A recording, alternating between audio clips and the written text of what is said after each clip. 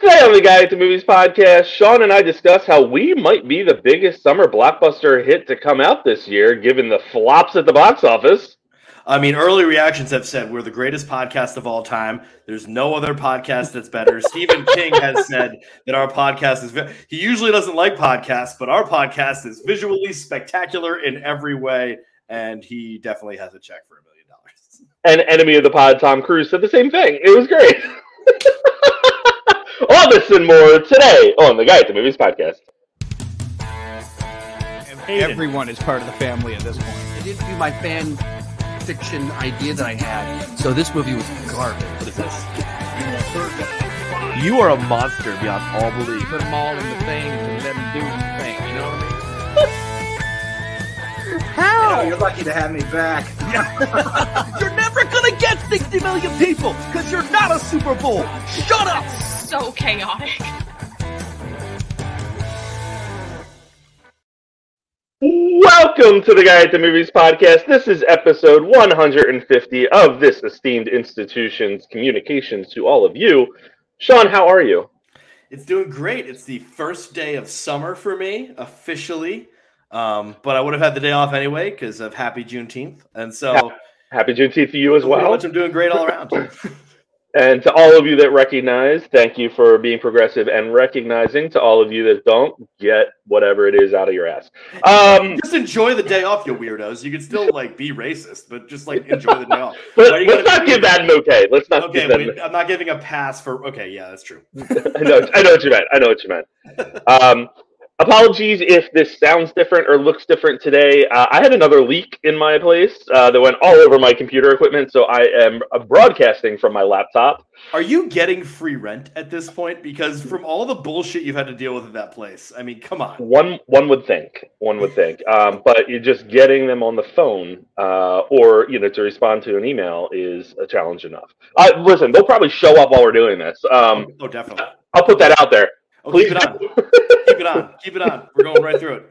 We're going live.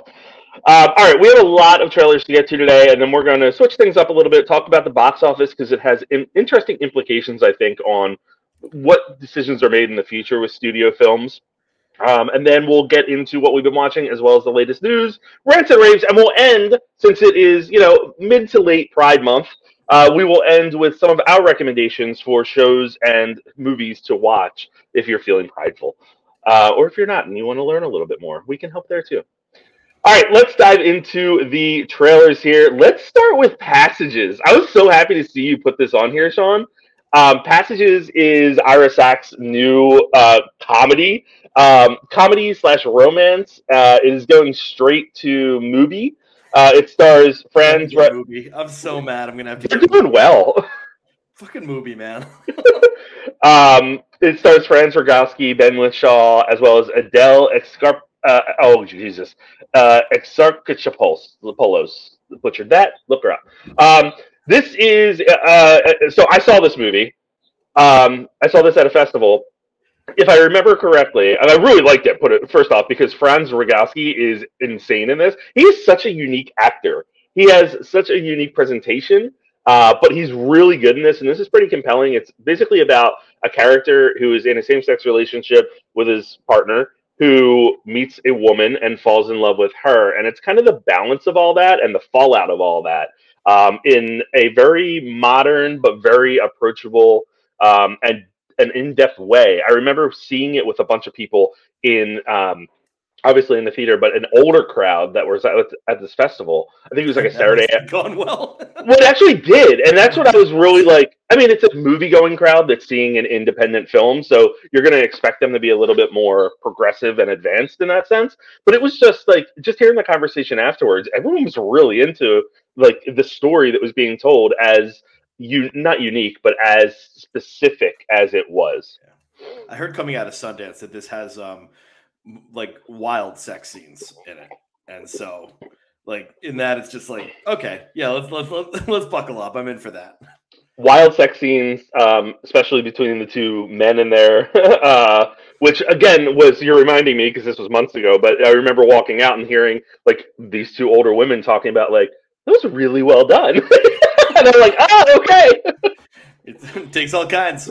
Like this one, these next two trailers I put on there, I'm putting them both in the category of annoyingly Sundancey in a good way, but also just looking at those two, I was like, wow, these just like, if AI was making a Sundance movie, it would just straight up be that. And now this sounds like I'm besmirching both these. I haven't seen either movie. I'm gonna definitely see them both, but they just seem like the most Sundance movies of all time. Well, it's funny you say that about the second one here, Shortcomings. This is Randall Park's debut as a director. I watched this trailer and I was like, this feels like I've seen it before in a lot of ways. And there's some really witty commentary within that I think I am looking forward to being expanded upon in the film. The trailer kind of felt like a hodgepodge to me. I didn't like the trailer, unfortunately. And I love Randall Park, so I'm like, I'm supporting the hell out of this dude, so right on. But I mean, it's weird that I always find it weird when an actor directs, it happens a lot, but like when an actor directs something and they're not in it. And I always found that an amazing choice. And so when he was not in it, I'm like, well, this guy has a very like recognizable face, even if people don't know like his name right off the bat. I mean, he's very recognizable. So it's strange that he wasn't put in there. But I think they wanted someone like I heard this main character is psychotically unlikable, and that's always something that I love. I love that challenge because usually when there's an unlikable character at the center, I tend to not get into it. But is that the male character? Yeah, the male character is horribly unlikable. But I was drawn in by that, and I'm always up for that challenge. I love the one scene. It's near the end where she's like, "Oh, is someone sitting here?" And he's like, "No," and she just takes the chair. Just so, like, and that's where like that Sundancey stuff came from, like the quirky, like just a woe is me kind of humor where I was like, this is like a lot of different Sundance movies, but it still works. It still works very well. Let's move on to the third one here. This is going to be an interesting one because it's Pixar's next film. It comes out in March 2024. Also thought it was a very interesting time to put that out with Elemental hitting theaters. This is Elio. It is not related to Elio's Pizza, the famed frozen brand that I ate a lot of when I was a child. This stars Jamila Jamil and Brad Garrett, which is pretty interesting, as well as America Ferrera and Jonas Gabrib in an intergalactic misadventure that is scheduled to take off next spring. I thought this looked adorable, actually. I was more engaged in this than I think I was for any Elemental preview. I'm interested in this one. Obviously there's this weird Pixar narrative where it's like, is Pixar going down the tubes? And it's like, no, they're just not making an unbridled masterpiece every year. It's like this unfair standard for Pixar where it's just like, is their studio completely and utterly doomed? It's like, no, they're just not making the perfect movie of all time every year. Like they did like for a run of like 20 movies. So I like when it comes to this one, it has a little neat idea. It seems, it's like a little kid has to sort of defend Earth. And I don't know, I kind of like that premise. I don't know where it's going to go with it. I mean, I have not seen either this or Elemental yet. I'm probably going to get on seeing Elemental today. I remember when that animation came out with Elemental, I was like, well, this is just exceptional. And so this animation didn't really do it for me as much, but hey, if they got a cool story with it, I'm game. It gave me major Chicken Little vibes. Remember Chicken Little? That was the Zach Braff version, right? Yeah, I think that's who it was. Yeah, we'll see. I think it's interesting that they put the preview out so early. I mean, we're in June right now, so that's 9 months before the movie comes out, and it's not just a tease; it's a full trailer. I'm assuming that usually they do a teaser with the new Pixar movie, but this one's like a full blown, fully throated thing, and so I don't know. I guess they had it ready. Hey. All right, last one we're going to talk about today is a movie that I felt like came out 3 times already. I don't know why, but this is They Clone Tyrone, starring John Boyega, Teyonah Parris, David Alan Grier, Kiefer Sutherland, and Jamie Foxx. This is a Netflix film, and basically the tagline is a series of eerie events thrust an unlikely trio onto the trail of a nefarious government experience conspiracy in this pulpy mystery caper.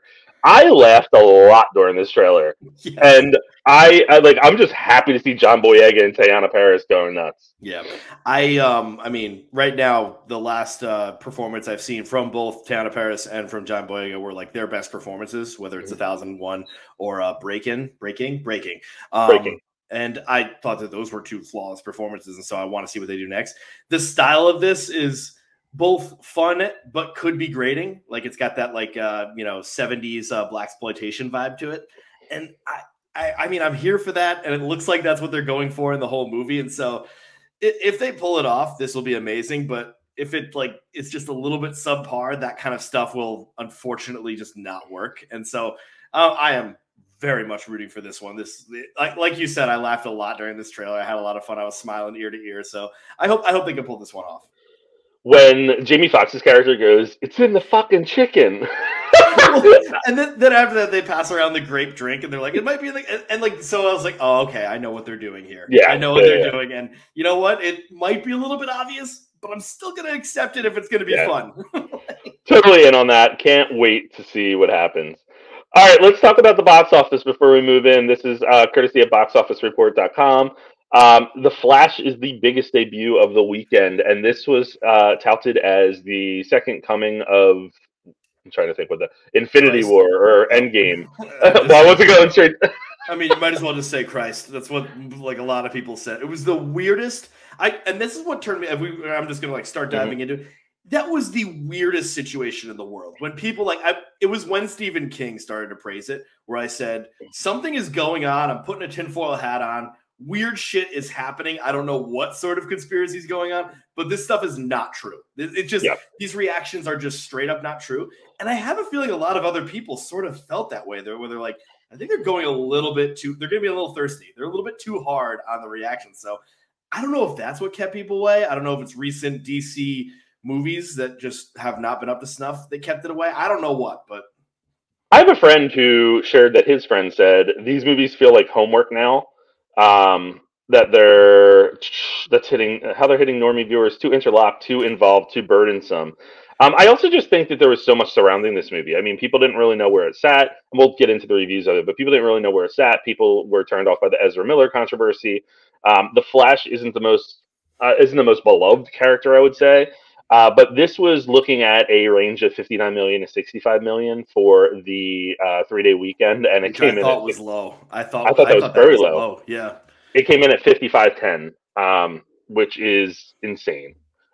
So not only did that come in, well, let's put that into comparison or put that into perspective. Black Adam did, I believe it was in the 70s. Am I wrong on that? But no, wait. I was about to say I'm now totally wrong. I was about to say didn't Black Adam overperform, but it didn't. I think it overperformed past its expectations, just not past its budget. So I'm just very confused by this whole thing, and I mean, if we look at it, a lot of the problem was, and this is going to be a problem throughout July, by the way, it's going to be a huge problem, and I'm very curious to see how it goes. There are big time box office movies stacked week after week after week. Yeah. Stuff is going to cancel each other out, and it's going to do it very fast. And this probably was the victim to that. There's probably still people going to see Mermaid. There's probably still people going to see Across the Spider-Verse.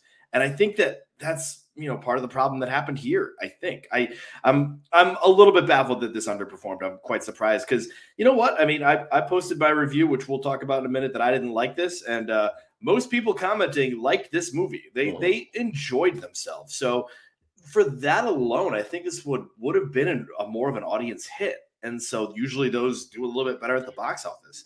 I guess for the reasons we gave, it's just that that stuff just turned people off. But I also don't understand, like, as you were just saying, the people are really liking it. Not that this is the telltale, right? But cinema scores are pretty good signs of how things are going to continue to perform, because it's basically like word of mouth and stuff like that. Elemental has an A, Blackening has a B+, The Flash has a B. So that's kind of fascinating to me. I mean, I will say that's not bad for a DCEU movie because people do like to pile on top of them. And especially after like Shazam, like they haven't had a good streak going for a little bit. And so I'd say a B is quite surprising. I would expect tougher. I think, it's very, I do think movies are tough to see now. Like people just don't want to go to the theater. Everything's going to be on streaming soon. Friend of the pod, Matt, said like, yeah, I'll just wait till this hits streaming. I have no reason to see this as soon as possible. And, I don't know. It was, there's a part of me that says Gunn is just like, okay, cool. Like Blue Beetle starts the universe. And he sort of said that like a couple of days before Flash, which I think only losers like you and me that pay this close attention, that sounded like a bad sign right away, where he's like, yeah, no, Blue Beetle will start our universe, our DC universe. So that already was just yikes. Well, it's funny because I've been reflecting on that, and I'm going to rant about DC a little bit when we get into rants. I feel like they were trying to milk this for as much as they could. I said this from the beginning. They have movies that they have to burn off here, and this was one of them. It was a big one. It's big budget. There are good things about this movie that we'll talk about, and but there's also a lot of bad.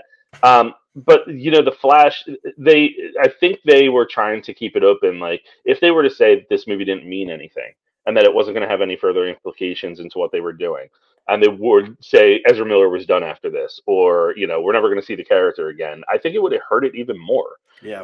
So it makes sense that they were trying to play a little like in the gray area here. But unfortunately, I think that also contributed to hurting the film a little bit. One of the other movies that came out this week that also drastically underperformed was Elemental. Mm-hmm. This is, I believe, the worst opening for a Pixar movie opening weekend. Lightyear, I thought was pretty bad, but Lightyear was bad. But if I'm not mistaken, The Good Dinosaur was even better than this. Jesus. So this was a $29.5 million 3-day opening. It was significantly lower than Onward, which was $39.12 back in March of 2020, which was when the pandemic was starting to rage. And then since then, they had the three. I'm reading this from BoxOfficeReport.com. Since then, they had 3 films debuting on Disney Plus. Last year's Lightyear was a box office disappointment, and now Elemental's off to a poor start. I mean, I only have I have plenty of friends who are parents, but my sister's the one that always talks to me about this. She talked to me about this with Lightyear, and she's like, so when's it going to be on Disney Plus? Yeah. Because she doesn't want to drag her 2 kids that are just like hyperactive and not ready for a theater experience yet to the theater. And I think that them putting them on Disney Plus, it strengthened the Disney Plus name. Like everybody has Disney Plus now, but I think that created a problem for Pixar movies in theaters. And it's weird because, you don't see that same problem with Marvel, or at least, Marvel is dropping a little bit, but not as much. And I think it is, kids movies, just do better on streaming, which is a shame because, like taking a kid to the theater, it's like a huge event that should be this lovely thing. But I do think people see Elemental, like there's not going to be spoilers. There's no one's going to drop stuff on the internet about the Flash cameos. Instead, it's just like, the waterman falls in love with the fire girl.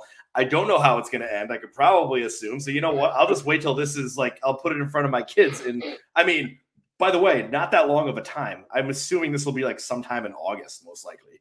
And so there's just not that same need. And it's weird that that's only taking a hit with Pixar because everything's coming out faster. Like Fast X just got on Peacock, I think. So it's happening to everybody, or every movie studio. But for some reason, I think Pixar, just because of the kids thing, it's just going to underperform. I think Pixar's lost its touch. Yeah. And there's 2 reasons. One, I think that everything that they put out, every preview that I watch, it's not as surprising or remarkable as it was in the past at one point. The other is that the humor that I think became the sophisticated humor that I think became a hallmark of Pixar and was capitalizing on Shrek and allowing us to take the whole family to the theater and enjoy an animated film. It was speaking to both of the kids and the adults. They've lost that as well. And I mean, you'll see that when you see Elemental. I think you'll agree with that. There's barely any humor for adults in there, and it doesn't have to be that way. But Pixar built themselves that way, and when there's a lack of that sophistication, I think people are gonna respond poorly to it when it's not there. Yeah. It's a strange time where, and then what they'll do is they'll pump out a sequel. Pixar. I mean, what are they going to do? Inside Out 2, where it's going to be the mind of a teenager, which I don't know how you make that a fucking kids movie. Because I know what I was thinking about when I was a teen, and there ain't little cuddly characters that go with that. Well, so. Did you see the director said we're going to explore many more emotions? Like, yeah. dude, this is a bad idea, man. Just like maybe jump to like an adult, like go Andy style, and just jump to like when they're mature and okay and stuff. But I mean, and I loved Inside Out, and so I'll be curious to see that. But most sequels, with the exception of like the Toy Story ones, just have not worked, and they're not necessarily bad. I think of The Incredibles too, where I'm like, yeah, it wasn't bad, but I don't remember anything from it really. I like, and compared to Incredibles, it's really tough. But they know that might make more money, and so they're gonna sacrifice that. It just seems like, I mean, there have been a lot of issues with shuffling around. I mean, John Lasseter was the Pixar guy. He went to Disney Animation Studios and, then those movies started to do way better. And now he's with Skydance because he, is a little bit of a problematic individual. Somehow still able to run a studio though. Well, fuck it. But I think that's the problem is there's a lot of behind the scenes shuffling that people don't realize. So people think like, Pixar lost its touch, which it has, but it's because they have lost the people behind them. And I think, eventually it'll have a rebound. I mean, think about the last Pixar movie, like, wasn't that long ago?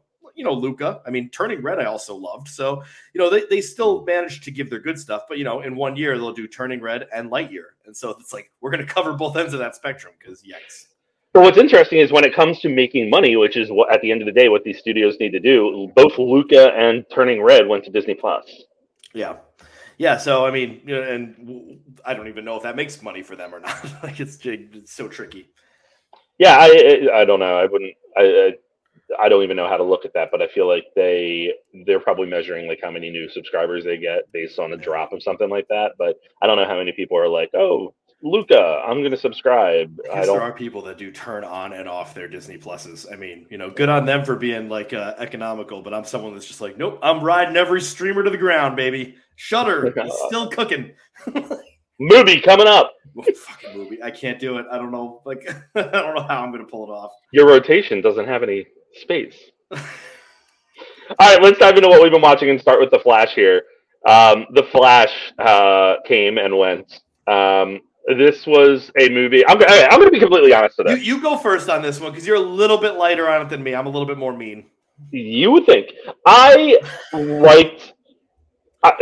love DC. Always have to preface these conversations with this. So there's things I liked about this. I thought that they had a real opportunity to reset what had come before. What's kind of interesting about this is The Flash, in a lot of ways, canonizes Zack Snyder's Justice League and what has come before, which is a really fucking fascinating decision from a studio that has done everything in its power to push away from that vision and throw everything at the wall and continue to fail. But anyway, The Flash had a real opportunity here, and it could have adapted one of the best storylines that ever has graced DC Comics in the Flashpoint storyline, and bring in a really freaking vital villain. Sean, who killed Barry Allen's mom?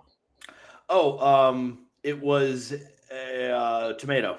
Yes, tomato sauce in this. Tomato sauce, yeah. But in reality, it was Reverse Flash, who is also one of the biggest villains of The Flash. And is that the dude that was in this one, or was that No. Oh, it fuck was off. that was like Dark Flash, but Reverse Flash is an awesome character. Does he go really slow? There's a lot of questions out there about why they didn't use them, and there's a lot of theorizing that it was because the Flash television show has heavily used the Reverse Flash throughout the entire run of the show.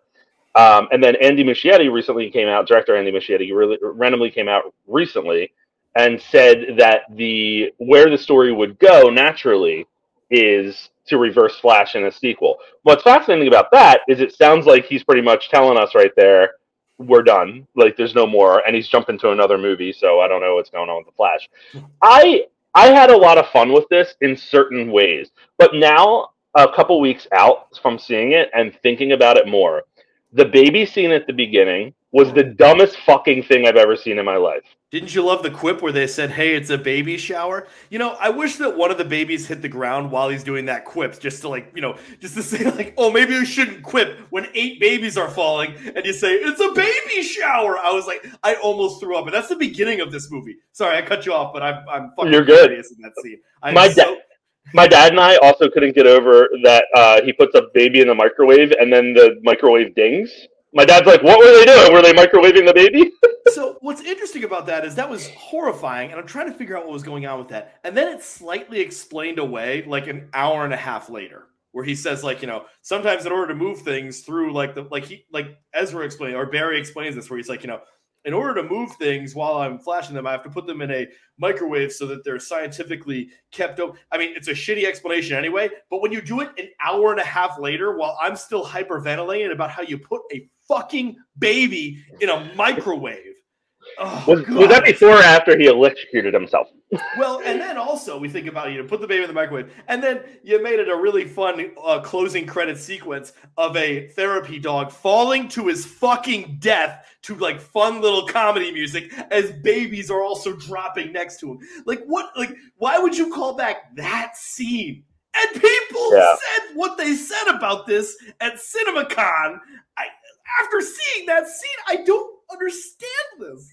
Yeah, very odd to me. But anyway, going into it a little bit more, the buddy comedy that was between Ezra and Ezra, I enjoyed it for a little bit. It became way too much, and it was bothering me probably halfway through. I think they could have gotten to more of the meat of the story quicker.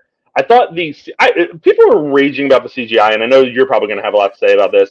There's not a lot of the CGI that I hated. I think the scenes with Ezra and Ezra were pretty well done, in my opinion. Very good, yeah. Yeah, I thought as people were talking about the second Ezra's face not looking right. I don't remember that at all. I quite remember the opposite of being like, wow, they pulled this off. Shit. They've been doing that since the 60s in the Parent Trap. That's not that's easy stuff to do. That's not a new thing.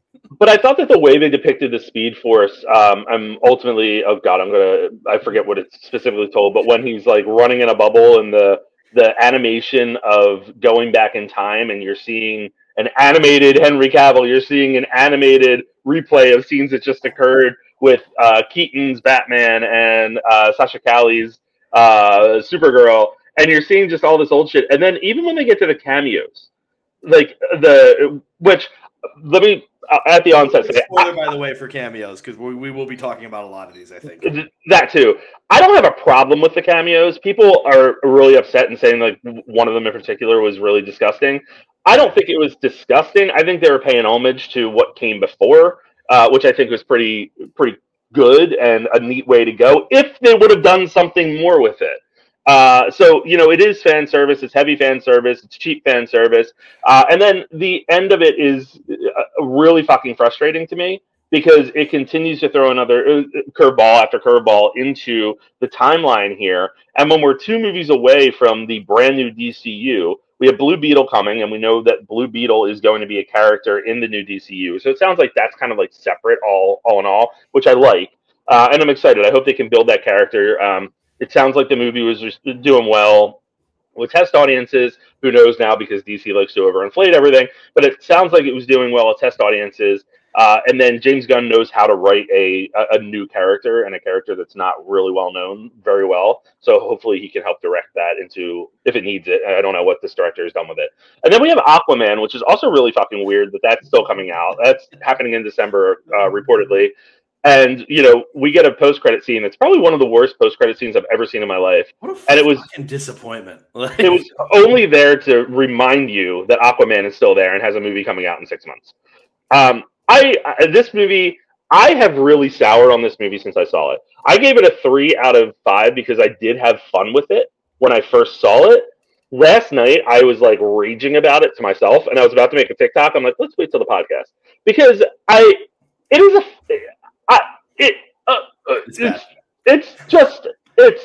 it baffles me that this is the product that after 9 years of development fucking hell on this is what they came up with, and it does nothing. And maybe it's because DC has continued to shoot itself in the foot every couple steps, every couple movies, every movie really they F with. But this is what you came up with, and I'm not putting this on Ezra because all in all, I think Ezra Miller did a really good job with the role. Not getting into himself or them themselves, but I think that they performed really well in this movie. But everything else was for naught. The fan service was really stupid at the end of the day. Bringing Keaton back, love Keaton. What's the fucking point? They didn't do anything with him. They killed him twice, and then we're like, oh, bye. And here's the other thing: Ben Affleck just wiped. Ben Affleck probably had the best 5 minutes he's had in the DCEU, and then at the end we have, spoiler alert, 5, 4, 3, 2, 1, George Clooney coming back. So what happens to Ben Affleck? He's just gone. He literally is gone. Ben Affleck said, "This is it. I will not do anything else with this." But if you read all these interviews and reports, Sean, there's still like a lot of, oh well, I wouldn't say he's gone, or blah blah blah this, blah blah blah that, which is hurting the franchise. Ben, who is like desperately there's producers that can say whatever they want. Ben is like, I need to just have my Dunkin' Donuts, and just please leave me alone. I don't want to do this anymore. But on the red carpet, Ben said something different. Oh God, he left it open. So I think at the end of the day, this was a movie that they could have used well, if done right. And they had no problem fucking with movies up until the last minute. If done right, they could have used this to really usher out what has happened before, recognize it, take it, build off of it, go into whatever is coming with James Gunn's DCU, give us a little tease, show us how we're going to launch into something completely different in, 2 years when Superman Legacy comes out. We're supposed to forget everything that's happened in the past. Tell us how we're supposed to forget that, why we're supposed to forget that, and move on. Instead, what this did was like, oh, we're going to deliver the best superhero movie ever, which is weird coming out of James Gunn's mouth when Guardians of the Galaxy 3 just came out and is infinitely better than The Flash. And then you still are left with a DC movie regime that is in complete and total shambles. And we're supposed to then look and say, well, we have new movies coming out. We're excited for Blue Beetle. We're excited for Aquaman. And then there's a reset. They'll handle that well because you know what one thing DC has always done is handled DC films well. I mean, their best movies are movies that are have nothing to do with the rest of the this connected universe they have. I think that there's obviously several problems with this. I will say I just start with my positive. It is a fun little adventure. I did the storyline as it was going. It was fine. I did sort of enjoy myself a little bit with what was like the bones of this whole thing. I think Ezra Miller is great as a plucky, funny, quippy superhero. But then when they tried to do drama, I think it failed miserably. And that might not be on Ezra. That might just be on the writing not building up enough foundation for these characters. Like when one Ezra tried to berate the other Ezra, I was like, this is just fucking stupid. It just felt so damn hard. It happened so fast too. And it was just I couldn't stand that. And they tried to do something with the stuffed animal that their mom had. It was just so ham-fisted and strange. I'll pulled it out of his suit. Yeah, it was just very odd. And so now the other thing is, at this point, No Way Home did something interesting, where they had hey, the different Spider-Man in different universes are played by the old characters and stuff. And it worked there, and it's just not going to work ever again. So just stop doing that. Stop doing there's really 5 Batmen. Because you know what? A lot of people have played Macbeth. And we don't say, I wonder what this Macbeth universe is doing. What's going Shakespeare on? multiverse. It's at this point, it's it was a cool thing to do in No Way Home, and it worked very well in No Way Home. And since then, it's just been odd. And I think it's very odd here, especially when they say, if you change the past, it will ruin everything. And then what does he do at the end? He changes the fucking past. I mean, granted, a little bit less where he puts the tomatoes on the top shelf, but still changes it. And I guess that causes Clooney, but nothing else. It's everything else is perfectly fine except for George Clooney is now Bruce Wayne. The whole thing just was a little bit rough for me. I'll say, with the CGI, yeah, the two berries was fine. And I'm willing to accept that these those portions of these movies are animated fucking movies. I mean, I'm going to be someone that rails against CGI and is okay with that Avengers Endgame sequence that is just pure animation. I think it's more about just make it look better. It just looked like shit. And I think that was the main problem I had is when he's going into the auditorium of past lives and stuff, yeah. I didn't really get any, I was just oh, these are just claymation people and it just doesn't look good. It looks muddy. It looks gross. And it's a very weird aesthetic choice. Yeah, it just did not. And yeah, when he did the Flash Enters the Speedverse and the Snyder cut of the thing, that worked. And I mean, yeah, that also is goofy CGI, overly CGI crap. But that's okay. It's still, it was conceptually I could understand it. This I just didn't understand. He's going up levels to change things. I don't know. It just did not even work. Michael Keaton. Everyone was excited about that. I'm like, oh man, I wish I could see Michael Keaton as Batman again. You can. All right, you go to Max. You press Batman play and you fucking watch Batman again. Because guess what? That's better. A lot better. I just want to say one thing. Some of the fan service stuff did work for me. We're already in spoiler territory, but the Nicolas Cage move, as mind-bendingly stupid as that is, that got the best reaction in my theater. Because I guess that story is pretty well known now that Nicolas Cage was going to be a Superman and he's fighting a giant spider. And it's a shitty scene. It looks like absolute hell. But putting that in was just like, okay, I'm going to uncross my arms for a moment and laugh. Because that did work a little bit. Apparently, there's rumors out there that there's a Heath Ledger reference that was supposed to be in there that got cut. Which I think was smart. Definitely a good idea. Yes. I think the battle scenes were pretty good. Of course, they're overly CGI'd and stuff, but I think they were well done, which I enjoyed. There's a really funny TikTok going around where it's like, it's showing Barry when he first off, how about the reference to, which was really random. It was funny as shit, but I don't know where it came from. Come on, Barbie, let's go party. Well, okay, so there's a few of these where there's that one, and then this is the fan service stuff that bothers me. And this is in the trailer when Michael Keaton says, "You want to get nuts? Yeah, nuts. Let's get nuts." And he did it multiple times. But what's weird is they were only asking him. It's like, "Hey, buddy, do you want to join us on this mission?" And he just says, "You want to get nuts? Let's get nuts." It's so yes.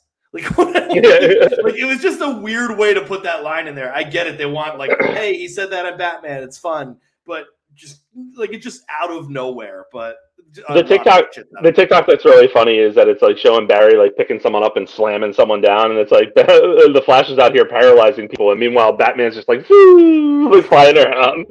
Can we talk about Supergirl here? I was hoping you'd bring her up because she was definitely the absolute best part of this movie. I agree. I thought she was excellent. I like how they introduced her too. She was kept away in that silo essentially. Where she was deprived of the sun and everything, and everyone knew right away, get her in the sun. I just thought that she was excellent. She was playing that dark, brooding character, and I would love to see more. Well, that was it's with one good thing came 8 bad things, because I was just wow, she's in about 15 minutes of this. She has 4 lines, and she needed way more. She was so good. Yeah. The character design was great. I really liked her a lot, and I thought that was something where. And then it's so funny because I now realize this, and I try not to be the guy that says trailers ruin everything and stuff. Imagine if we didn't know about Keaton. Imagine if we didn't know about her as Supergirl. Mm-hmm. I mean, yes, a lot of people would figure it out when they see a girl in the silo, and I know a lot of people would figure it out. But the reveal of the fist, where he says "try not to die," and then the fist goes down and shows her. I mean, I know that the filmmaker said, "Well, I wish you didn't say anything about Supergirl in this, because that would have been the greatest movie reveal." I mean, for someone like me that doesn't know shit about comic books, I'd be like, "Oh, she's flying!" I get it. It would take a little while for me to get it.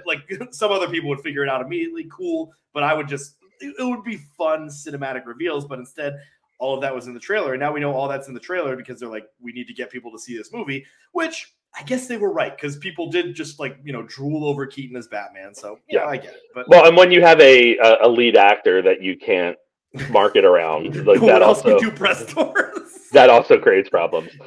My final grade was a 3 out of 5. If I had to re-rate this today, it would be a 2 out of 5. I think. I have a D. I should say that both this and Extraction 2 were watched while I was severely hungover from a bar crawl. So that always should be considered. When thinking about these movies. That always should be considered. Apparently, a hangover does last 24 hours for me now. So that's how The Flash, and also as we're about to talk about Extraction 2 went. And I still loved Extraction 2, but with some caveats. Let's talk about Extraction 2 here. I don't have much to say about this. I loved the first one. I had a great time with it. We talked a lot about if that was just the time that it came out at the beginning of the pandemic when everyone was home and hit streaming. But this is Chris Hemsworth, directed by Sam Hargrave. I will say that, in my opinion, Extraction 2 takes everything that worked about the first one and ratchets it all up. Yep. The action is incredible in this. The trio, the main trio, Chris Hemsworth and all, are wonderful. The story development is minor. I'd say, like you learn more about his past in terms of when he left his son, who was sick, and then left his ex-wife as well, and you get a little bit more of the family based on the main focus of who he's extracting. So you get a lot of that, but and then you also get the introduction, spoiler, of Idris Elba, who is in the beginning and the end of this, and was a nice surprise. I forgot that he was rumored to be in this. It bothered me. It was like a week beforehand where they announced it and they showed a photo of him, and I was like, guys, you should have held that to the chest. Yeah. It would have been a lovely reveal. I must have missed that, because they literally had a legit image of him, and I was just like, why are they showing you this? Like, when he popped up on screen, I was like, oh, and it's very clear that they're trying to build a connection or a key to expanding this universe, which I'm all for. He had a really funny line at the end too, where they're standing on the mountains. He said something like, looks like the fucking Sound of Music out here, or something like that. Yeah, I do remember that. Which was great. His back and forth with Hemsworth was wonderful. I really enjoyed this movie. It exceeded every expectation I had. The 21-minute action sequence is one of the best action sequences I've ever seen in my life, and is just filmed to perfection. And I think about the choreography there, the action choreography, and just the fact that it's not 21 minutes just in one location, but it moves through from a static location in a basement to a yard in a prison yard is the term I was looking for, to a train, to, you have guns, you have knives, you have, brass weapons, you have helicopters, you have RPGs. Like, it was just batshit crazy in the best way. And this was the easiest 5 out of 5 I've ever given, because I had such a blast with this. Yeah. I mean, I gave this a B, and I gave it a B because that opening sequence is exceptional, and then just nothing measures up to it toward like any other action sequence. Still fun, still great action, still, like, I will say, improves on the emotion, by the way. Agreed. I remember the first one, like, tried to ham fist that emotion where, like, they're like, for a brief, like, 5-minute scene, Chris Hemsworth starts crying about his kid, and I'm like, well, this doesn't really seem like it works. And in this one, all of it worked together. And so I was like, oh, they developed this character that, is meant to just be an indestructible, John Wick. And instead they give him, like, a little bit more substance. And this time it feels earned, unlike last time where I just felt like they're trying to build some emotion behind it. It doesn't work as good. So I like this one better. I just think, and it's so funny that, John Wick, I gave an A, and this I'm giving a B, but I just think this felt a little bit longer, even though it's about an hour shorter. And I think that just, like, the scenes didn't work. And I will say this, I hate dumb kids. Like the dumb kid movie cliche where, like, the dumb kid always fucks things up in a horror movie, or in this, like, calls him. I understand his motivation behind it, and I thought that was an interesting conflict. But in the end, I'm like, dude, I mean, come on. You got to know that this was the right back call. So there was, like, those little things that bothered me. And, usually, like, with an action movie, I'll look those over. But I think they stuck into my head a little bit more. Also, once again, I saw this after The Flash, and I was still hungover. So, once again, caveat to both of these, maybe they both go up a letter if I felt better. It's funny because side note, the trailer for Heart of Stone, the new Gal Gadot and Jamie Dornan movie that's going to Netflix, just dropped. It's funny because I felt like in the first one, the only character that I cared about a little was Chris Hemsworth's character. Mm-hmm. And in this one, I cared about them all. Like, and I'm going to butcher their names in this. And I don't have it up in front of me. I'm trying to pull it up real quick. But his two compatriots there, oh my gosh, Ferrani. They weren't in the first one, so it was interesting that I just said, like, wow, I don't even recognize these characters. Maybe I should have rewatched Extraction. I didn't think I'd have to do that, but then I saw them, and I was able to establish, okay, cool, they're a team of 3. I get it now. They were in the first one, though, weren't they? They were, but I guess I just forgot them. I don't know. Okay. Well, it's true, but I mean, to the credit of the writing, I did enjoy them a lot more.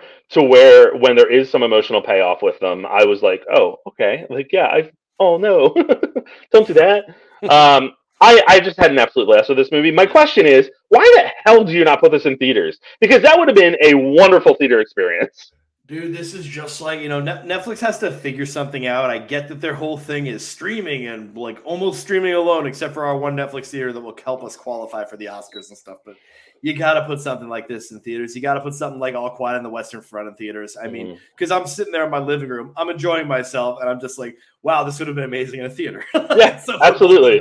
It's so tricky, I think, and I get it. They're like competing against theaters, but you know what? Granted, Extraction 2 is not going to be an Oscar play, so they don't have to with that. What? Hey,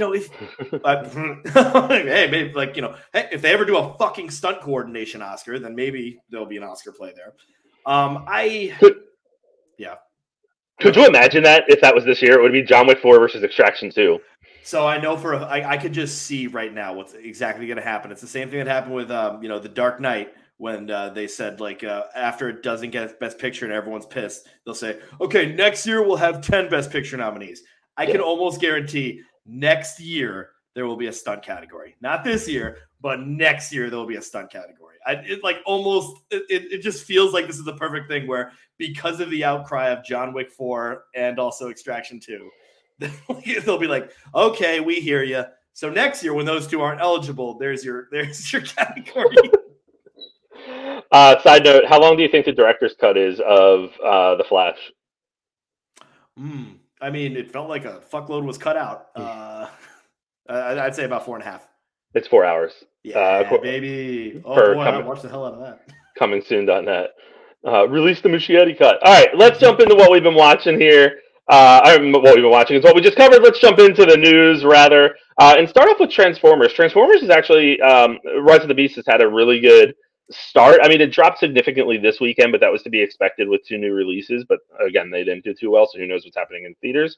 But let's get into a little bit of spoilers here. Stephen Cable Jr. was the one who helmed this Transformers Rise of the Beast movie. He has been brought on to helm another, and it looks like they are happy with where this story was going, and they're going to build upon the cliffhanger scene at the end, which, again, spoiler, 5, 4, 3, 2, 1. The spoiler is that G.I. Joe is introduced at the end of this. Oh, that cliffhanger scene, yeah. I was wondering what you meant by cliffhanger scene. I already forgot about that. It should have been like reveal or something. But there is a really cool backstory if you read the story on Deadline about how they handled this. And apparently it was like years in the making that Stephen Cable Jr. had this idea to introduce them here, thought it was natural. And Hasbro and the studio Paramount had been trying to do this for years because people love the Transformers and G.I. Joe storyline from the comics back in I want to say the 80s. They love that short run. So apparently they've been trying to figure out a way to bring them into it for a while, and they just haven't found the natural way. And it was proposed here, went up through the steps of, talking to Hasbro, talking to the studio here, and ultimately they got the okay. Michael Kelly, when he was brought on, didn't even know that this was the scene. They thought it was going to be, I think, Sector 6 is what, or is it Sector 7? Sector 6 is what we're introduced to in the first Transformers. And they thought that it was going to be that. They had one script that had G.I. Joe in it. They had one business card with G.I. Joe printed on it, which was printed that day, and which the director took right afterwards. And they filmed 2 scenes. All of these scenes, all of the test screenings had a Sector 6 reveal at the end. And it wasn't until it hit theaters, probably the premiere, that they put the G.I. Joe piece in there. So I just love that piece of filmmaking. I think that's really cool. But what we know is that Stephen Cable Jr. is currently working on he's already been working on the treatment for the next film. And it sounds like we're going to have the Autobots, the Maximals back, as well as the Joes introduced in some way.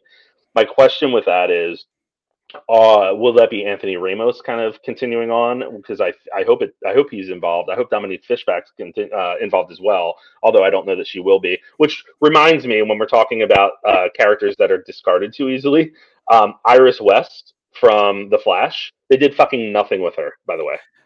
They kept on through all of these Justice League, Snyder cut Justice League movies, they keep on they kept on highlighting her, and then she was just tossed aside. Everyone was. So I think with this one, I don't know anything about that comic that has the 2 of them in there. Seems like that would be a little bit too busy, but also it's a Transformers movie, so welcome to busy. It is what it is. I would love to see, I think you have to have Anthony Ramos in there. I think that character is really good and really suited to be a member of the G.I. Joe. No pun intended. Wait, what did I do? Suited. Oh, Suited, because he was Astro Boy. Wait, what did I do?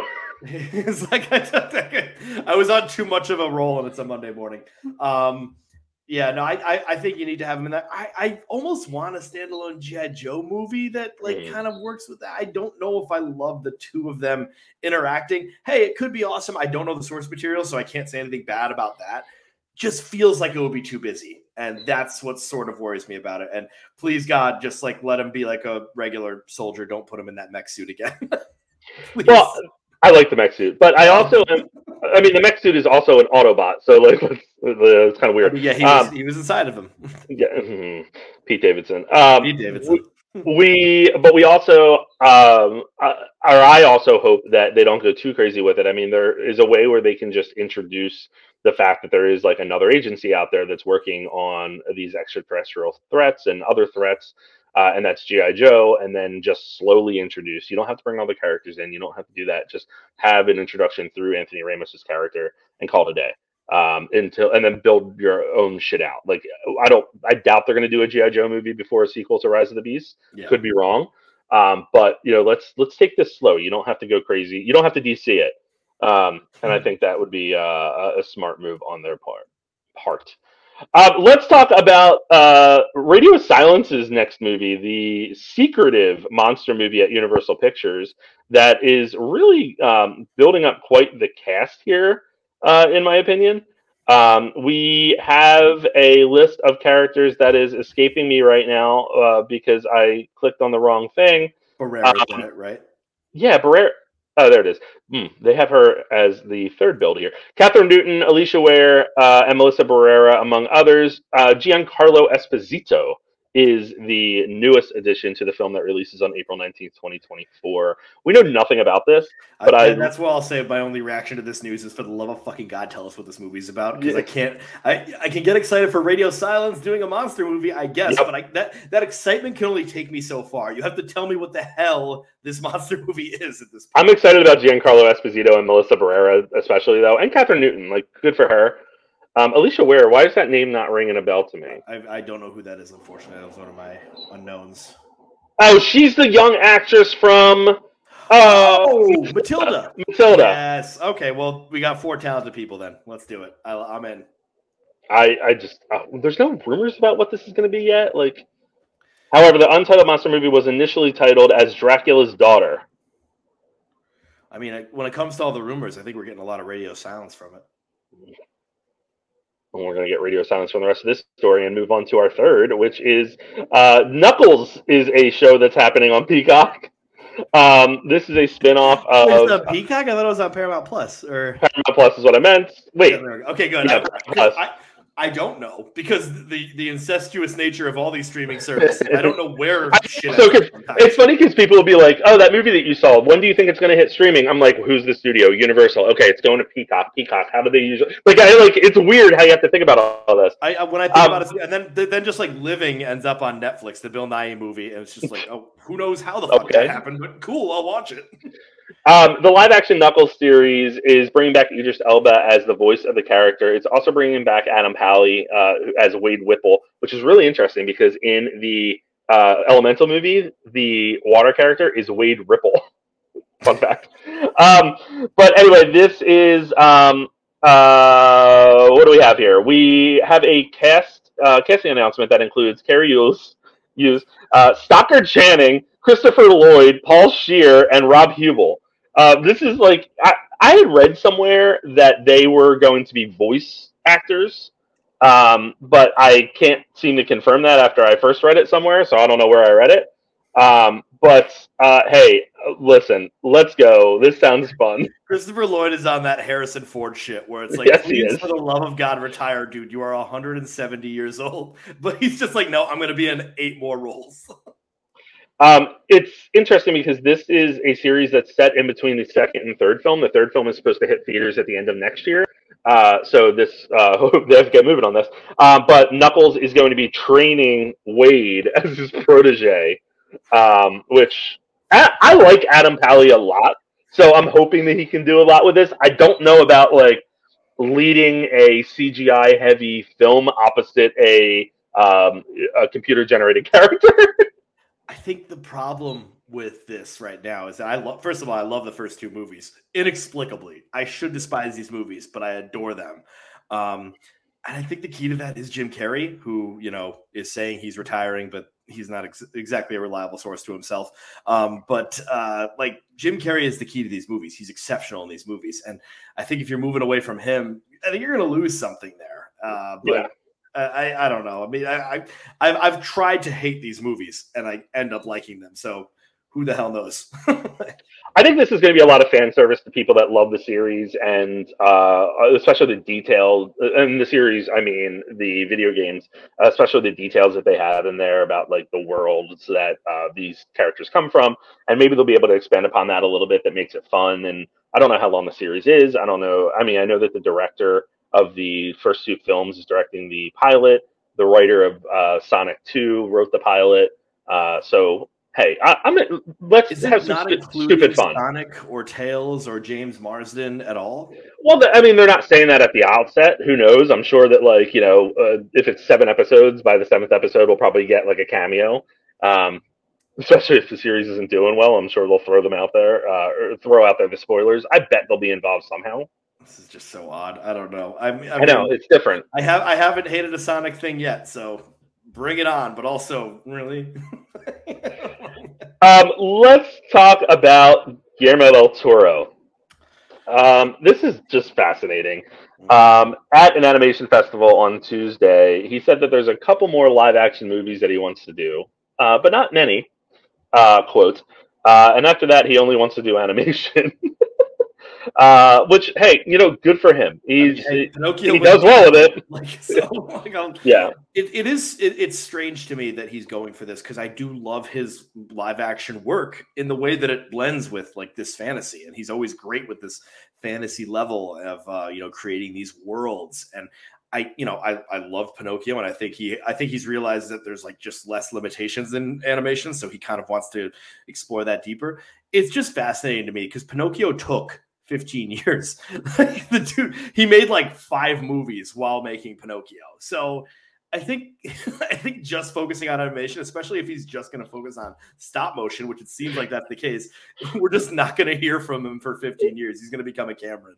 He has a wonderful quote here because he continues to talk at the festival. Animation to me is the purest form of art, and it's been kidnapped by a bunch of hoodlums. We have to rescue it, and I think we can Trojan horse a lot of good shit into the animation world.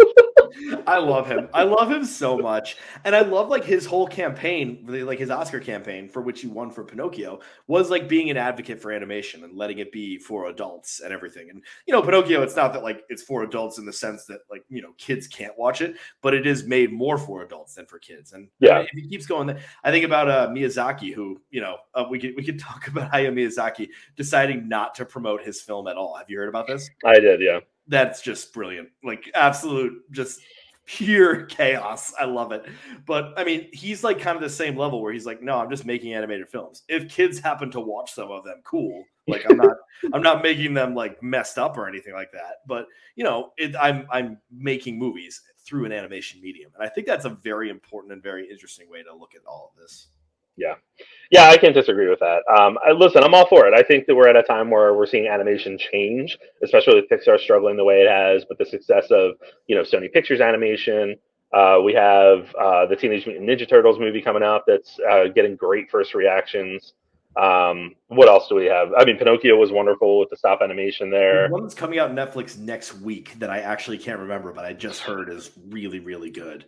And it stars Chloe Grace Moretz. And whoa. Yeah, I totally I just heard about it, and it's weird because like the trailer just came out, so it's almost like it's being like swept under the rug or something. One name, but it looks like inventive animation as well. So I'll be looking forward to that, and I can't find it anywhere. Is it it's not Nimona, is it? Nimona. I've never heard of that. I had it last week, but I got better. We also have the Sea Beast 2 coming. The Sea Beast was a good movie. I will always rest on that. They're doing a Sea Beast 2? Yeah. Didn't Netflix dissolve their animated studio? Or did they realize, wait a minute, we got nominated for 2 Oscars last year. Maybe we should keep it. Yeah, that was really odd. That was an odd decision. Oh boy. All right, rant and rage, Sean. I'm going to start off with my rant here, and this Larkin's back. You pretty much already covered it, I think. Well, I'll boil it down. I won't go much into it. It's just, here we are after another, failed entry into the DC film universe with The Flash. We are Monday morning quarterbacking a lot of it, and it's a post-mortem on The Flash, but also a post-mortem on how Warner Brothers has completely and totally screwed up with this franchise since they started with Man of Steel. If we boil this down to one point, it is this. They didn't let the director and the filmmaker that they brought on for a vision complete his 5-film vision. And when they tried to torpedo that after the first 2 films, which weren't total flops, critically, they weren't great. They were different than I think they expected. I think they expected major hits. Critically, they weren't well received. Financially, they did well. They completely torpedoed everything and have continued to not be able to find their footing since. And I think it's just really fascinating to look at a studio mishandling a product just like this, an IP that is so vast and has a lot of potential. Because it's clear now. When did Joss Whedon's Justice League come out? 2017. Yeah. We are 6 years after that, and we are still dealing with the remnants of this bullshit. And if you go back to the best movies out of DC in the past, well, a lot of people critically say Zack Snyder's Justice League is probably one of the best ones. I think it's the most popular one. Yeah. It's the most popular one, and I think it was him realizing a vision. And it's amazing what happens when studios don't interfere. But, we're supposed to have confidence in how they're going to move forward with this. I trust James Gunn. I like James Gunn. I distrust him a little bit more after what he was saying about this being one of the greatest superhero movies ever. But it's just amazing to me that this all goes back to the decision to torpedo the dude they brought on to deliver the foundation of the DC extended universe. And here we are. I think it's abandoning plans. I mean, I think about this with Star Wars, where they're like, "Ooh, fans didn't like this one, so let's completely do a heel turn." And then you realize, no, this is a vocal minority that just doesn't really get it, and then you look like a cop out, and then so it gets worse every time. Like when you try to course correct these things without plans being realized. So, I think I'm not saying fan influence isn't something that should be listened to, but I think you got to be a little bit smarter with that. You need a better algorithm in how you incorporate them in. Yeah, because I think the majority are just maybe Last Jedi was this interesting risk that maybe some people didn't like, but the 9th one is just an absolute horrid show of just utter shit. But regard, that's me trying to rant about Star Wars, hijacking your DCU rant. No, end scene. You're up. Yeah. All right, so now I'm going to talk about live action remakes, and this is one that's just they're just happening, and maybe I should get over it. And I try to get over it. I do try to. I mean, I gave Little Mermaid a C. I did enjoy a lot of parts of it. I get, I do enjoy these somewhat, but I think at this point they are trying to Trojan horse great directors into us accepting these live actions, between Dean Fleischer Camp doing the Lilo and Stitch one, which I'm now excitedly obligated to be seeing that because I'm like, hey, I loved Marcel the Shell. Questlove doing the Aristocats, live action. Then we have just recently, Bambi might be done by Sarah Polley. And so, and I'm trying to keep it cool here. And I'm just okay, you know what? I don't think these things really work that much. I just think these are beautifully animated movies where we should just stay with the beautifully animated movies. And I will say, one of the worst ones, and they just recently announced the director, and I could give a shit, but Moana. I really think that Moana might be the worst one, and I don't boycott movies. I like to see all movies and be a part of the cultural zeitgeist. I can't see myself going into that movie and seeing it. I can't do it. I actually, that one genuinely bothers me. It really bothers me a lot. That's interesting. And I think it's just one of these things where, if you're making a remake to make a different idea, something fascinating, then you know what? I'll be on board. I'll absolutely be on board. But if you're just rehashing the same thing of a beautifully animated movie, I think that that's troubling, and I think that most of them are just doing that. And I think about it. One of the best live action movies are Pete's Dragon and The Jungle Book, because they did something different with it. They put it in a modern time where they had like the characters in a different hierarchy. And yes, it was the same story in some degrees, but they did something new to it. And that's like any remake, by the way. Any remake, if you're going to remake something, I'm not completely against remakes. I'm not at all. But you got to bring something different to it. I think about, my classic example is Strangers on a Train. It's been in development hell for a while, but David Fincher wants to remake that. To remake Hitchcock sounds like the most disgusting thing in the world to do. But actually, David Fincher doing a modern day Strangers on a Train actually sounds kind of dope. And I would be interested to see what he could do with that. And so I'm someone that embraces remakes and live actions, but these are just getting more and more like gross and disgusting. And those bastards hire directors that I'm interested in. And so then I'm like, okay, now I kind of want to see it. So I get more and more mad about this. And I need to just accept it. I remember you had like I think you had actually a rant about like people being pissed about live action remakes. Mm-hmm. And so I need to just get over it. I know I do. And eventually maybe I will be beaten into submission. But Sean, I say this as a friend. This is one of those that you have to get over. It's not going away, dude. I tried so hard, dude. I really do try to just accept these. When they get announced, I'm like, hey guys, it's gonna be fine. Relax. And no, you don't. You're already shitting on the next 5. Well, before they decided to make Sarah Polley do fucking Bambi. She went for that bag, as you will say. And then then also there's Barry Jenkins doing the Mufasa prequel. I'm almost kind of into that because I'm like, oh, it's going to be a different story with the Lion King mythos, even though they said they're going to have a Lion King franchise right now, which makes me want to put my head through a wall. But okay, but yeah, I don't know. I know I need to get over it. Trust me, I'm very self-aware in my issues with this. But yeah. I don't know what to tell you, dude. I know. I already know. All right, raves. Mine's very simple. Rewatch podcasts. One of my favorite type of podcasts to listen to is a rewatch of a show that I liked before, that I've seen before. The Office Ladies really ushered this in, I think, pretty well for me. They're almost done, honestly. But Angela Kinsey and Jenna Fisher have done a really good job of kind of bringing in the voices of the people that were involved in the show from all levels and giving you a different perspective as you're going back through to rewatch. Talkville with Michael Rosenbaum and Tom Welling. They're doing this with Smallville, and it's really entertaining as well. And then Just Jack and Will just launched, which is obviously about Will and Grace. That's first of all a really great title. It's a great name, isn't it? Well, and it's interesting because Sean Hayes has never watched an episode of Will and Grace.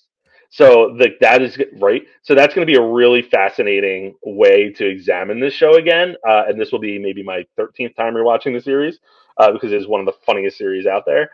But no, they're really fun. They're light. I listen to a lot of like heavy podcasts when it comes to like Dateline and murder and all kinds of politics and world's gonna end. And then I can turn this on and just hear about the experiences of filming like a really ridiculous episode of Smallville where there were like vampire sorority girls, So it's just they're fun, and I'm glad that content is out there as an option.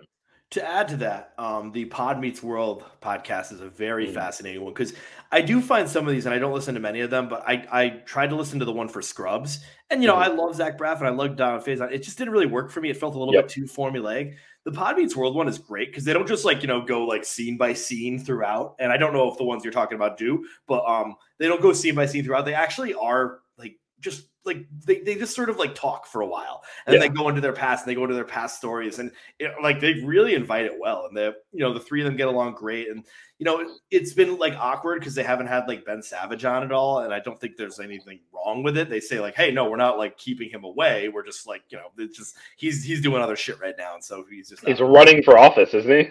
Yes, apparently. But no, it's Will Friedle, Danielle Fishel, and Ryder Strong, and you could tell that those three were just like tremendously good friends, like Yeah. scary levels of like, because they're really good on the show. And so, they brought on the guy that plays the father, and I haven't gotten to the one where they bring on William Daniels yet, but I will start crying, I bet, because Feeney just rules. So I subscribe to your rave, and mine is, I forgot. Jury duty. Oh, well, God, yes. So I had this on a little while ago, but I didn't finish it yet. I finally did finish Jury Duty, which is a weird sentence. But God, was this an amazingly good comedy, like really good. It's basically just a prank show a glorified prank show. It's a little bit better than a prank show where there's one guy that's real and everyone else is an actor in this courtroom drama. I think that this did so well. First of all, I remember you said the first thing was like, they were very lucky that they got such a good person to be. And that's true. Like, this guy is the most wholesome human being on the world. They have a weird dude that invents stuff, and he shows him A Bug's Life, which is just heartbreaking. So this show it was amazing. I was loving it throughout the whole thing.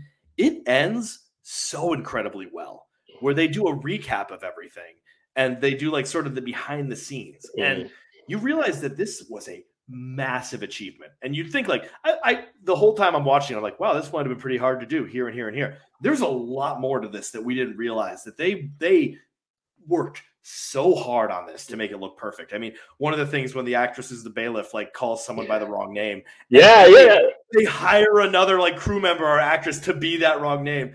And who knows if I'll even realize that, or like, but it's crazy. It's amazing.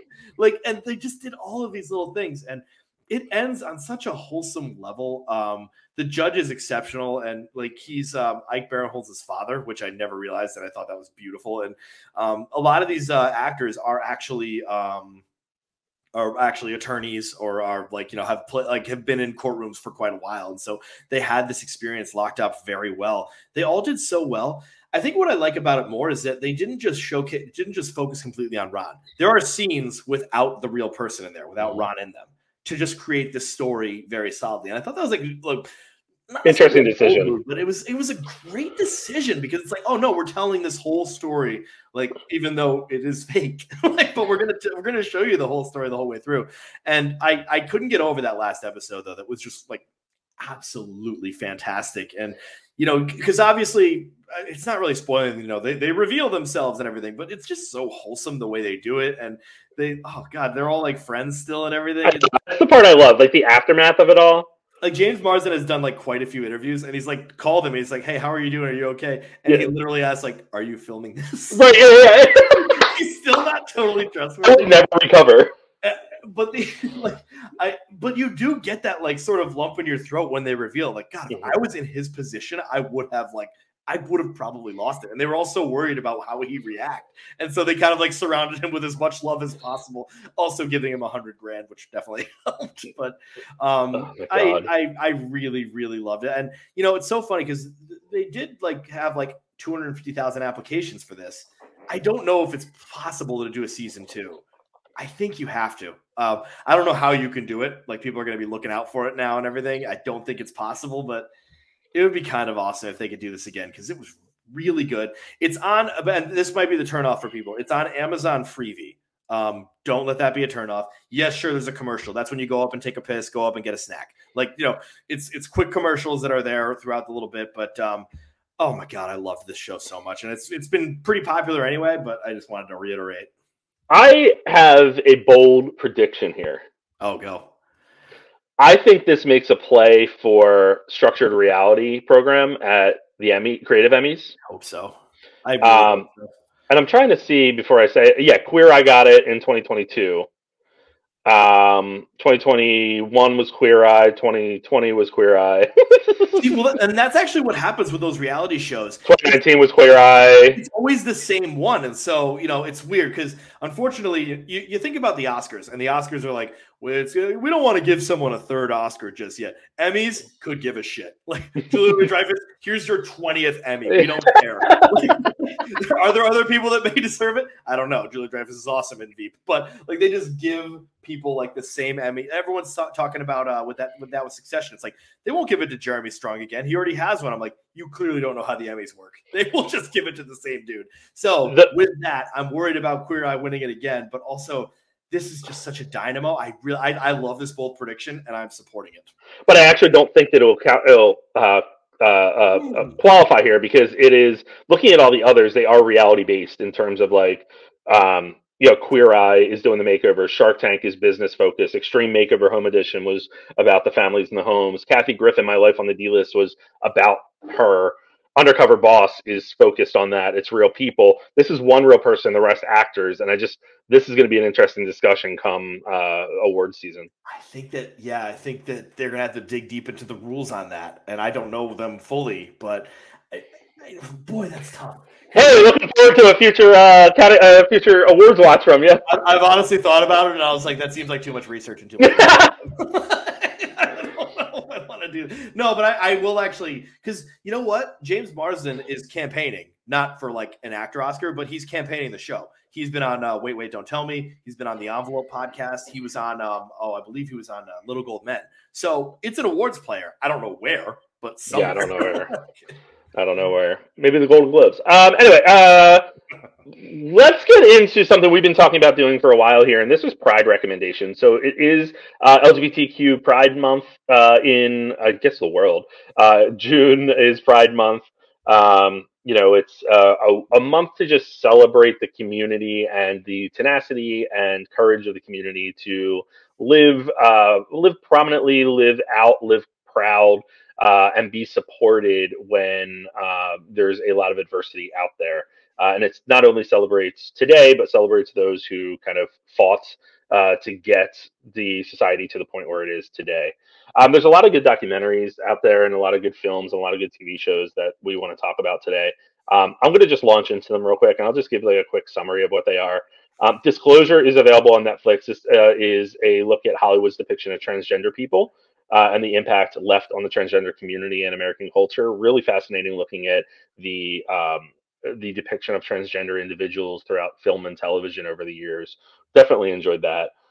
Fire Island, which is on Hulu, came out last year. It's a comedy that was written by Joel Kim Booster. Absolutely hilarious. Fire Island is a very, very, very, very, very gay-friendly island off of New York that is a summer destination for a lot in the community. And there's a lot to be said about, like who goes and the different groups of people that go. And Fire Island does a really good job of just breaking that down and making it hilarious, but heartfelt as well. Sean? I don't know. I just thought about when you said that, like a very, very gay friendly. The moment when they're on the ferry and they literally just all take off their shirts. And like, this is why straight people hate us. Yeah. That just made me laugh. Also, I don't want this to turn into a Chris Farley name that joke thing, but I did enjoy that part.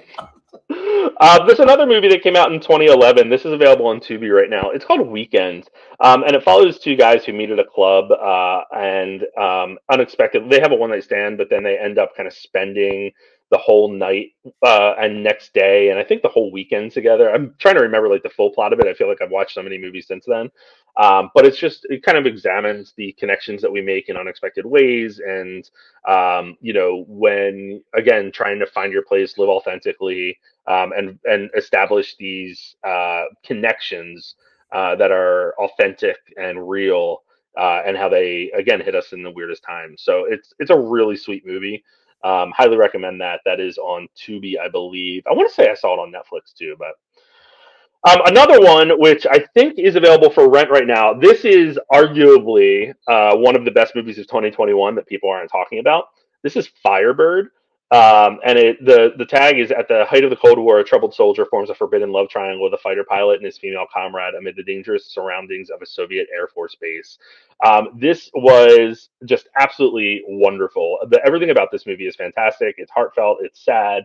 It is just beautiful in so many ways. Tom Pryor plays Sergei, and he's phenomenal. He also was one of the writers. Just a really, really, really well done movie. I remember it wasn't getting much buzz, and I can't remember how I saw it. It must have had a screener or something, but it blew me away with not only the production value of it, because a lot of times these LGBTQ stories aren't the ones that are receiving the funds to put out a fantastic movie that is big budget, so to speak. And I don't know what the budget was on this, but it was just really well done for what they had to work with. The last one I'll share is a show called We're Here. This is an Emmy winner, I believe. And this is on HBO. So it follows 3 drag queens from RuPaul's Drag Race: Eureka O'Hara, Bob the Drag Queen, and Shangela. And basically what they do is they travel around the United States and they work with a resident from a small town. And maybe it's a small town in like a very southern state, a very religious area, an area that is challenged in terms of supporting the LGBTQ community. And they work with that individual. That individual doesn't have to identify as part of the community. Maybe they are a leader. Maybe they are someone, that just has a lot of opinions. But it's a lot of, first off, they make them over and they do a one night only drag show in the community. But the conversations that are had, and the way it's kind of like Queer Eye in that sense, the conversations that they have with the community members and the way that they're able to learn from what these individuals are saying, but then also educate based on their experiences, is just really raw and wonderful to see.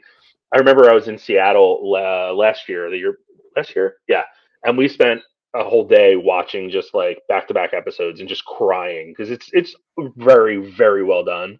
And I'm glad that they're continuing to put that show out there. Queer Eye is another one I would say has consistently been great.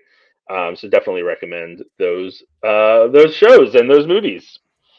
So for me, one of the ones that I always have shouted out since the pandemic, and I got the Criterion Channel, the Watermelon Woman is so good. It's a 90s comedy.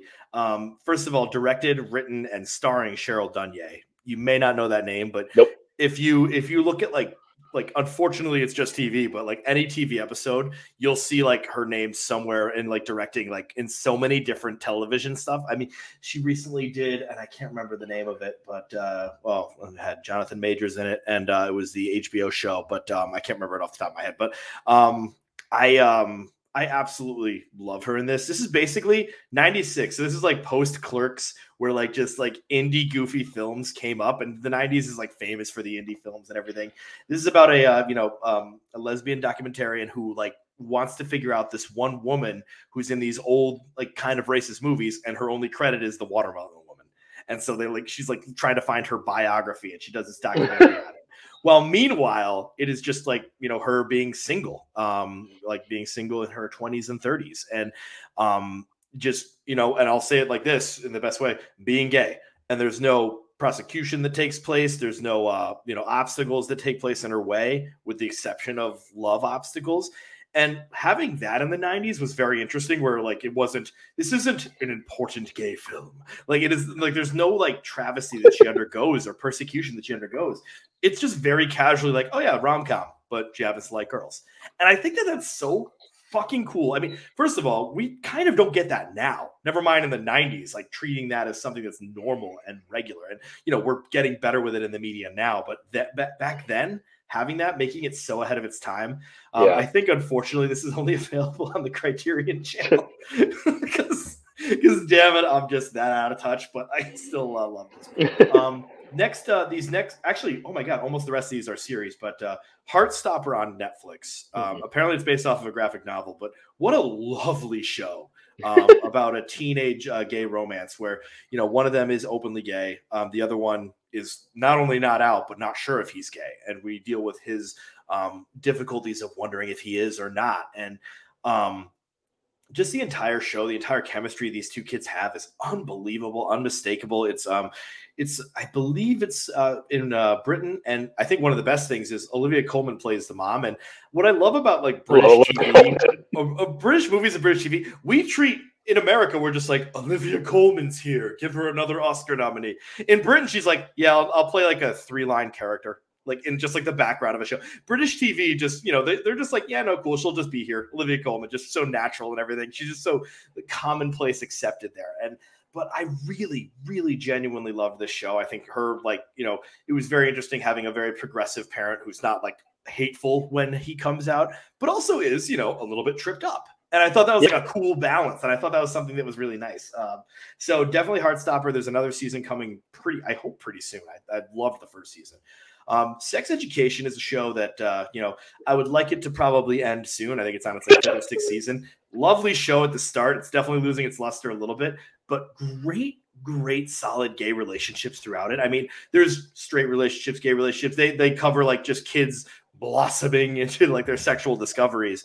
But as someone who is straight and pretty much knows nothing about this world, it was really interesting how Sex Education did get into like nitty gritty stuff throughout it all. Mm-hmm. And I thought that there was just like, fun things that, I wouldn't get where, one time these two teenagers are about to have sex and both of them go up like that because they were both bottoms. And I thought that was the funniest goddamn thing in the world. And then they both kind of just look at each other like, oh. And so I think that was this like really like quick and funny thing. And, it's just, it was just great to see that. It's like refreshing comedy. That's really funny because it is like people don't realize like the conversations that go into like, oh, hi, how are you? Like, hey, yeah, I'm into you, blah, blah, blah. And like, obviously I'm like dumbing this down a lot, but like there's compatibility issues. And it's so because I just never even knew that. And they do it so like expressively, like they're not doing a documentary or showing diagrams or shit like that. It's just like, oh no, yeah, this is stuff that has to be talked about and often isn't. I've already like raved about this one a lot, but Shiva Baby is such a goddamn great movie. Please just watch it. It's like just so anxiety inducing and amazing and funny. And hey, Bottoms is coming up with Rachel Sennett and the creator. Oh, well, how can I not remember her name right now? But like great stuff from there. The last one was going to be my rave today because I just finished it. Somebody Somewhere on Max, which is 2nd season, hasn't been renewed for the 3rd. Please let this be renewed. For the love of God. But this show stars Bridget Everett, who is a straight female, and the main character is straight. So that's an interesting dynamic I have here. But she is an ally and basically a part of the queer community where she just like only has like really queer friends pretty much. And it's so this show, first of all, is just this warm hug. Is the best way to describe it. I love that. It'll make you just feel so good. She's so funny. She's so friendly. And then the community itself, once again, just like Watermelon Woman, they're in middle America, but they don't face like Westboro Baptist Church protesters or like any sort of like rights issues. They're just partying and having a good time. And it's interesting. I'm like, does that do more harm than good? Or is it good to just like not see these like very like horrific things happening? And, the other two is one right now that is consistently making fun of like, gay trauma in movies and TV and like how that's portrayed or how the society looks upon that. And I kind of love that this is just something where everyone is just delightfully queer. And they're queer in the LGBTQ sense. And they're also just like queer because they're all a little bit oddballs too, and they're just so goofy, and it's so fun and endearing to watch that. And there's a trans character that gets married in the finale of this episode, and they have these relationships that struggle, and they're just friendships pretty much, but they actually struggle in these ways that I've never seen before. This is like probably one of my favorite comedies this year. It goes so far under the radar. I would just love like maybe Bridget Everett to get like a Crazy Stray nomination. There's no fucking chance, but I would love to see it.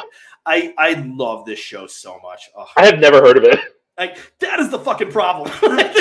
Just like Max is, the problem is that it came out on Sunday nights, but it was Succession, Barry, and then Somebody Somewhere. So it's like after getting like beaten to death by 2 shows in the best way possible. Like then it's just like, do you want to watch this very nice show? And it's like, no, I'm exhausted. Your Sundays have been crazy, huh? Oh, well, no, please. I know you wait. I go to bed at like 9. All right, let's wrap up with what's coming out this week. Secret Invasion debuts on Disney+. I did see the first 2 episodes of this and love it. I absolutely love it. I can't wait. It's political and it's I love that. Jason Bourne. and I love it. Now, people are saying Andor. Is it basically like the same kind of deal where it's just, this is a political thriller that, doesn't do the same thing that Star Wars does. So in this case, doesn't do the same thing that Marvel does. And it's like kind of this interesting story with Marvel as a backdrop.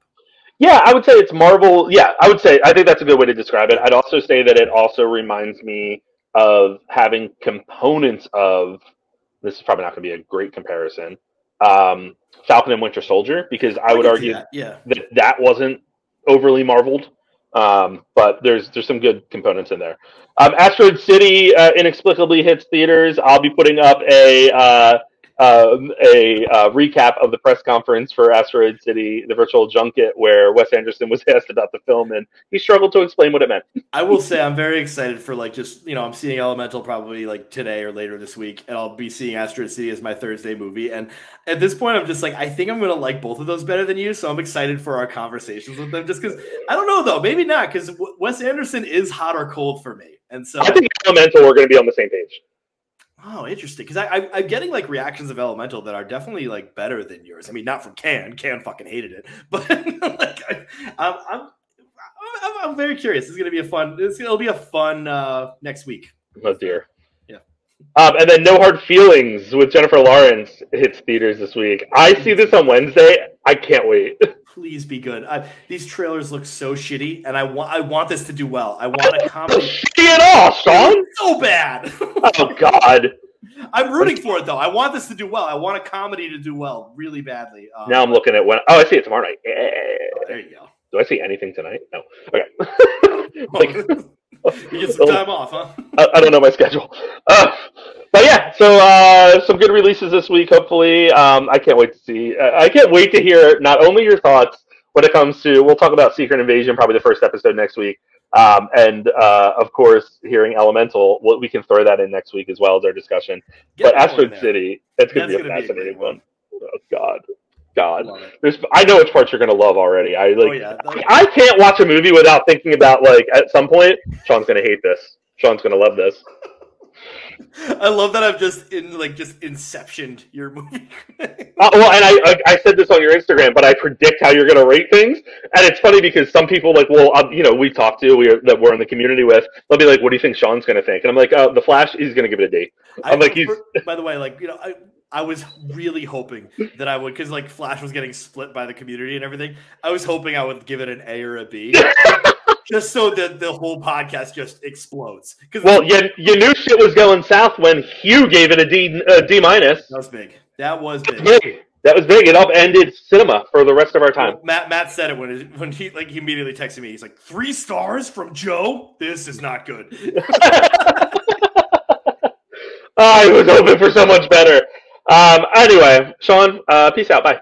See ya. The Guy at the Movies podcast is a joint venture between Math Teacher Movies and Guy at the Movies.